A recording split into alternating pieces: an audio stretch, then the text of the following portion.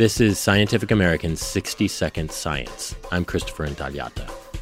The animal kingdom is a noisy place. There's birdsong, choruses of frogs, and lots of lesser-known sounds, like the ray gun-like sounds of baby alligators hatching and calling for mom.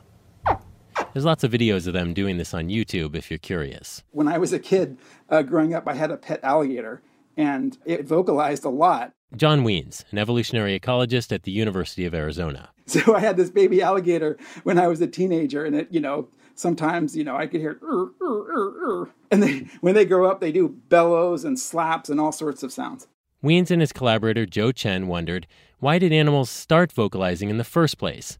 Well, one hypothesis was that the ability originated in nocturnal animals, because, sound works a lot better than colors or horns or other visual cues when you can't see.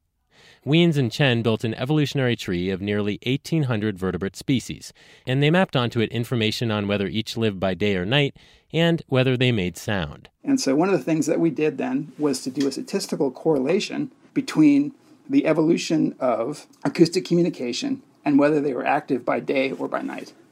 And we found a very strong relationship. So those that are active at night tend to evolve acoustic communication, suggesting that the nocturnal notion was more than just a shot in the dark. The findings are in the journal Nature Communications.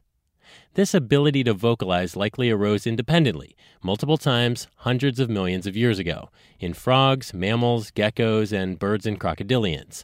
And though vocalization might have originated with nocturnal animals, some night dwellers seem to have lost the ability, like pangolins, while others, which evolved to be active by day, retained it. Like, of course, you and me.